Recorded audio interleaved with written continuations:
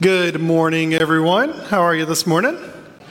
My name is Hunter Upton. I'm one of the pastors here at our South Haven campus of Getwell Church. Glad that you've joined us for worship. If you've carved out time this morning, whether you're here on campus or you're joining us online, however and wherever, we're glad you're here. And especially if you're our guest this morning, glad to have you join us for worship this morning. Now, Allie had mentioned earlier that we're beginning a new sermon series this morning. For the next 8 weeks, essentially this entire summer, we're going to be focusing on the Beatitudes of Jesus. Now, the Beatitudes are those first statements that we find in the Sermon on the Mount in Matthew chapter 5. And so we're going to spend really the course of this summer looking at those first statements. Because here's the thing. If you look at it and you read those statements, it sets up everything else that Jesus is going to say in the rest of that sermon to come. And so, if those are his first statements, then surely they're important for us to pay attention to. And so we're going to dive into those for the next 8 weeks. Now, whenever it comes to each of us, we have unique personalities, right? We have differences of opinions. But even so, even though we have unique quirks, some of you have more than I do, no matter your Myers-Briggs, your Enneagram number, whatever it is, no matter your job, your background, your history, there's one thing that almost every single person desires. Something that almost every single person longs for, right? That's that good life, right? We want that good life. And so when I say the good life, you've probably got an image in your mind that comes to fruition there. And I think that's because as Americans, we have a thing in us called the American dream, right? It's been so instilled. It's been here since the beginning. It's in one of our founding documents. Our founding fathers said this: we hold these truths to be self-evident, that all men are created equal, that they are endowed by their Creator with certain inalienable rights, that among these are life, liberty, and say it with me, the pursuit of happiness, right? But what if where we're pursuing happiness is the wrong place? What if that thing that we're pursuing never really can bring us happiness? When I think about happiness, I think about what makes me happy one minute doesn't seem to make me happy the next, right? And so it just becomes a guessing game. But what about this good life that maybe God has created us for? What if it looks nothing like what we keep striving after time and time and time again? What if Jesus has a different way? And so I want us to look at one of Jesus's, this is where we're going to be for the next 8 weeks, one of Jesus's most foundational teachings in Matthew chapter 5, where he's telling his disciples that here are the kind of people that God blesses. So who are those kind of people that God blesses? Look at me. Look with me. Well, you can look at me, but that's kind of weird. But let's look on the screen together. Matthew chapter 5, beginning in verse 1. Now, when Jesus saw the crowds, he went up on a mountainside and sat down. His disciples came to him, and he began to teach them. He said, "Blessed are the poor in spirit, for theirs is the kingdom of heaven. Blessed are those who mourn, for they will be comforted. Blessed are the meek, for they will inherit the earth. Blessed are those who hunger and thirst for righteousness, for they will be filled. Blessed are the merciful, for they will be shown mercy. Blessed are the pure in heart, for they will see God. Blessed are the peacemakers, for they will be called children of God. Blessed are those who are persecuted because of righteousness, for theirs is the kingdom of heaven. Blessed are you when people insult you, persecute you, and falsely say all kinds of evil against you because of me. Rejoice and be glad, because great is your reward in heaven. For in the same way they persecuted the prophets who were before you." And so over and over again, what we see is that Jesus says this word, blessed. Blessed, blessed, blessed, blessed. And in the Greek, this word is makarios, blessed. And so these phrases that we find, blessed are called beatitudes.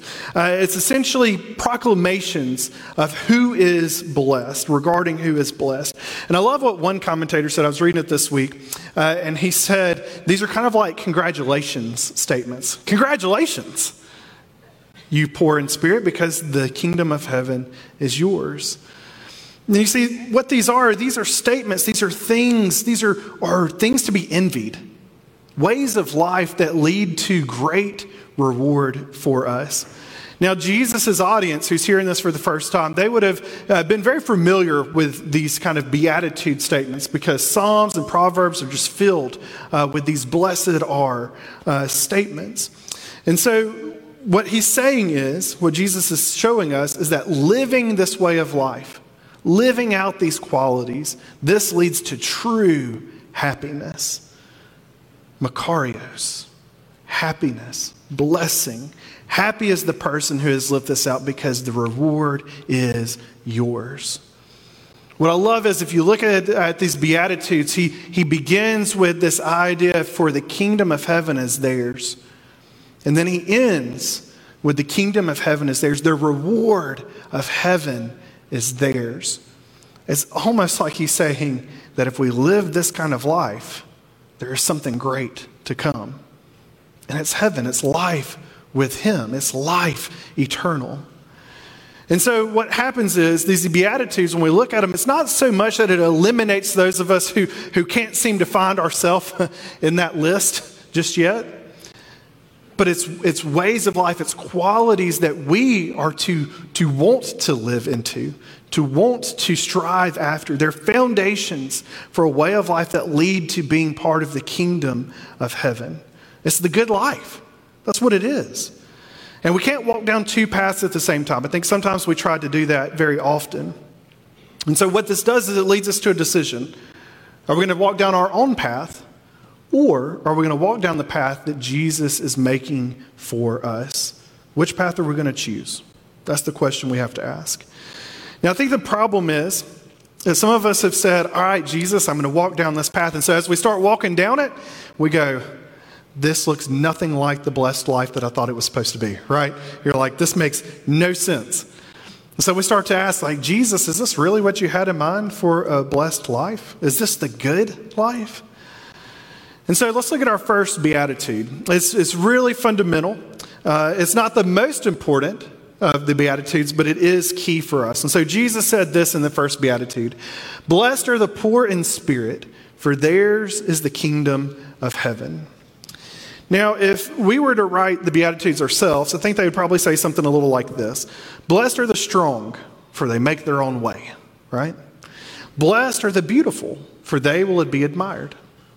Blessed are they who replace the TP roll, because they will live long on the earth, right?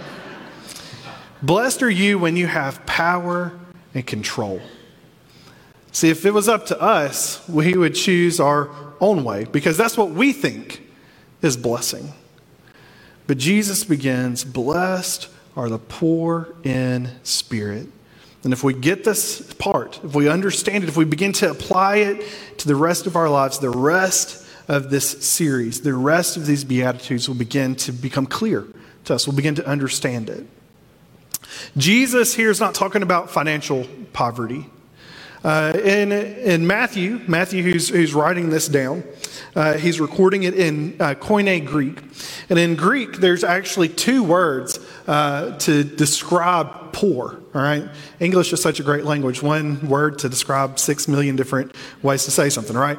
But there's actually two words to describe poor here. And one means economically deprived, all right?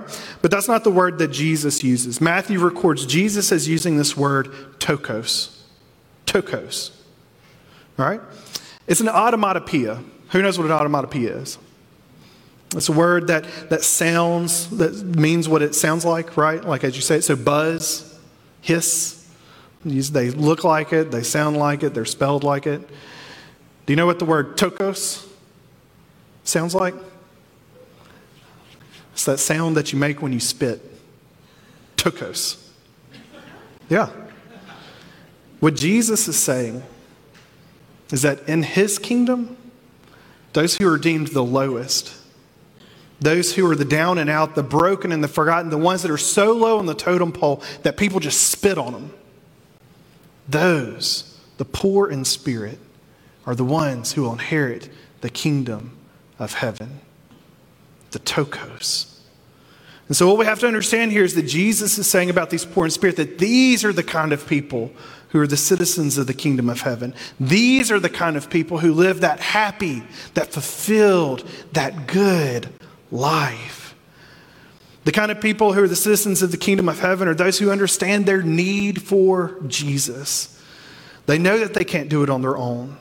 And I think that it's no coincidence that this happens to be our first beatitude, because it is so important that we understand it, because it's such a requisite for us to come into a relationship with Jesus. To know that we have to surrender everything to him, that we are utterly empty. We need Jesus. And I love the way that the New Living Translation translates this beatitude. It says, God blesses those who are poor and realize their need for him, for the kingdom of heaven is theirs. Now, to illustrate this point, if you'll turn with me, we're going to be in Luke chapter 7 for a few minutes. Luke chapter 7, so if you'll turn there. I want us to look at an example of Jesus. He's meeting with a Pharisee, and he's going to tell a short little parable. But it has huge significance for us to see this poor in spirit in the kingdom of heaven for us. And so Luke chapter 7, we're going to begin in verse 36. Luke chapter 7, verse 36. When one of the Pharisees invited Jesus to have dinner with him, he went to the Pharisee's house and reclined at the table. A woman in that town who lived a sinful life learned that Jesus was eating at the Pharisee's house. So she came there with an alabaster jar of perfume. As she stood behind him at his feet weeping, she began to wet his feet with her tears. Then she wiped them with her hair, kissed them, and poured perfume on them. When the Pharisee who had invited him saw this, he said to himself, keep that in mind, he said to himself, if this man were a prophet, he would know who is touching him and what kind of woman she is, that she is a sinner. Remember, he said it in his mind, and here's Jesus. So Jesus answered him, Simon, I have something to tell you. Tell me, teacher, he said. 2 people owed a certain money lender. One owed him 500 denarii, the other 50. Neither of them had the money to pay him back, so he forgave the debts of both. Now which one will love him more?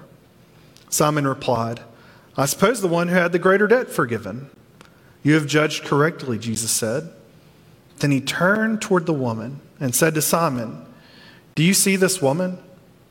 I came into your house. You did not give me any water for my feet, but she wet my feet with her tears and wiped them with her hair. You did not give me a kiss, but this woman from the time I entered has not stopped kissing my feet. You did not put oil on my head, but she has poured perfume on my feet. Therefore I tell you, her many sins have been forgiven as her great love has shown. But whoever has been forgiven little loves little. Then Jesus said to her, your sins are forgiven. The other guests began to say among themselves, who is this who even forgives sins? Jesus said to the woman, your faith has saved you. Go in peace. Now what we see in this story is that there's 2 very different responses to Jesus. 2 very different attitudes to Jesus being in their midst. You've got this Pharisee, Simon, who believes that he's important, right? And he's done enough just by having Jesus in his home. He's entertaining him, even though Jesus clearly makes it very understood that he's not a very good host, right? He's totally missing the mark of realizing who it is that is in his midst. And then you have this woman who comes, who empties everything that she has, her most expensive perfume, her reputation, putting everything on the line to come to Jesus. Emptying herself, she received that one thing that she needed for her soul. That's what she had been longing for. Forgiveness and peace and new life. That's what Jesus offered her. You see, people who were typically righteous didn't typically come to follow Jesus. It was those who were sinners. Those who realized that they had done wrong and that they needed the grace of God. People who thought they were good people, who thought that they had it all together, they didn't see their need for a Savior. They could earn their way into this life because of their deeds. But people who are the citizens of the kingdom of God, the truly happy, the fulfilled people, are those who know that they are sinners and who are nothing without Jesus, without the grace of God that God displayed through Jesus. Don't miss this. It's that we need to open our hands because God only fills empty hands. We need to open our hands because only God fills empty hands. To be poor in spirit means that we live with empty hands, knowing that God is leading us to the good life and that the good life comes from God alone. If we're convinced of our own goodness, then we have no need of the goodness of God. And you can think about that and apply that principle all across the spectrum of following Jesus. Those who feel capable of doing everything in their own power never find power in God and His wisdom. Those who feel capable to handle all their relationships and all the things that comes with will never experience the power of God in their relationships if you keep holding on to your own stuff. It's when we depend on God and not ourselves for provision and wisdom and guidance that we begin to access His power. See, belief both in our need but also in His ability, His capacity to meet it. It begins to unlock the power of God at work in our lives. Now, I think that most of us have spent so much energy and so much of our lives trying to be anything and everything other than poor in spirit. Just part of it. We do nothing but chase shadows so often instead of really finding the good life where it is. But we look for the good life in all the wrong places. We want to be rich in spirit, or at least we want to be upper middle class, right? We want to feel like we're sufficient for the task, like we've got it all under control. Like we don't want to be afraid of what's going to happen in the future. We just want to make sure that we have it all in a row, all by ourselves. We want to pull ourselves up. We want to make our own way. But here's the thing, is that we cannot do that spiritually. Can't happen. It doesn't happen. But when we find ourselves at the very rock bottom, when we find ourselves poor in spirit, then we find ourselves Makarios, blessed, happy, finding ourselves free and honest and really truly ourselves. And we begin to start asking the question like, why have I never experienced this before? Why did I wait so long? Because at that point, when we're at our lowest, when we recognize our need, that's when we see the beauty of Jesus for all that He is in our lives. Friends, we're bankrupt. We're overdrawn. We're poor. We are spiritually broken. And too often we settle for that being the way that it's just going to be. But it doesn't have to be. We don't have to remain there. Jesus wants to take and transform and bring new life out of us. We can cry out, and we should. We should cry out to God, asking Him for what only He can give to us. We have to empty ourselves to be able to receive Jesus. Dr. Derwin Gray, in his book, The Good Life, he writes this about that moment. He says, we cry out because our worst moment and best moment happen simultaneously in the recognition that we are utterly spiritually bankrupt and that God is utterly rich in mercy. God's mercy meets our need. Blessed are the poor in spirit, for theirs is the kingdom of heaven. Many of our Beatitudes are paradoxical realities that seem so opposed to the way of this world. The kind of people that Jesus is talking about here, those poor, they're ones that would have never been part of a kingdom before. They may have resided under a lordship, but they're people who are just trampled on, who aren't cared about, that people of power and influence begin to just walk all over them. The kingdom of God, this is what Jesus says, that God's kingdom does not operate like the kingdoms of this world. He takes the weak and He makes them strong. He takes the poor, the least likely, because here's the thing, is he knows that they will lean into the power and the beauty and the wonder and the love of their Savior. That's the kingdom. Because here's the thing, those poor, they have nowhere else to go but God. Jesus is the kingdom. His kingdom is one that is not inaugurated through might or war, but we enter through it through His strength. It's inaugurated when we want to admit, and we come to that place where we admit that we're weak. We're not able to. Jesus, we need you. Christ died on the cross, and He calls His followers to die on the cross as well. And it's only through His death that we can find resurrection. It's only through our weakness that we find His strength in Him.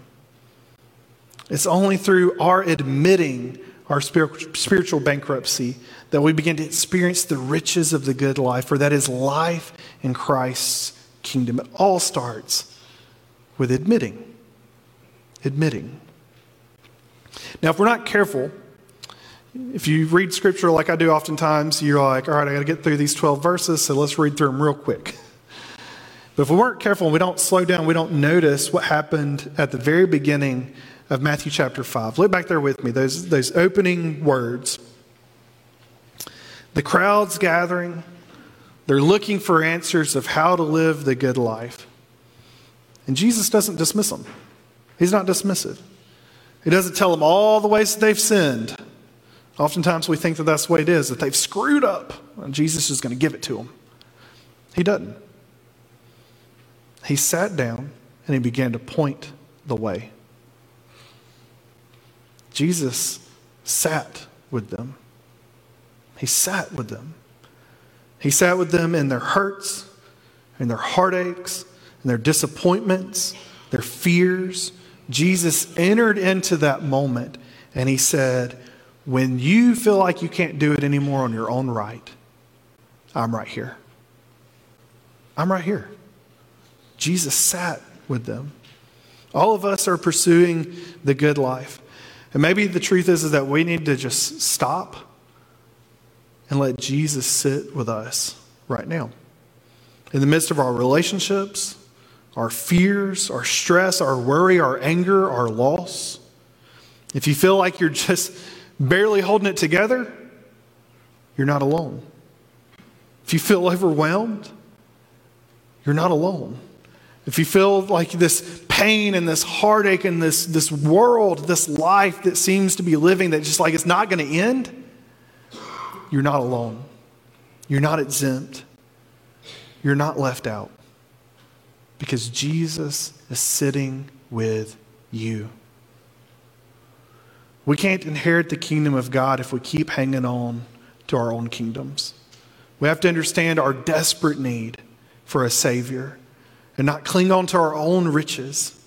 See, your riches and your righteousness will never save you. Only God can do that. And you can't take your money with you when you go. And it really can't make you happy. You can't earn your way into heaven. It's only through Jesus Christ. Our righteousness is nothing but filthy rags. We all need Jesus. So my question is, do you believe that? Not just in saying it out, but do you truly, really believe that? Or do you think that you've just got this? All throughout Scripture, it's the witness all throughout Scripture, is that God sees and God takes care of, God provides for, God loves the poor and the lowly and the needy. And so may God help us to realize that we are poor in spirit, that we're bankrupt, that we have to empty our hands. Let us be people who empty our hands so that we can receive and find true, good life. And let us be okay with realizing that we're poor. Because here's the thing. When we empty ourselves out, we have a God who holds the riches of the kingdom of heaven. Let's be those kind of people who seek the good life, who empty themselves to receive the goodness and the graciousness of who God is and His love and grace and mercy.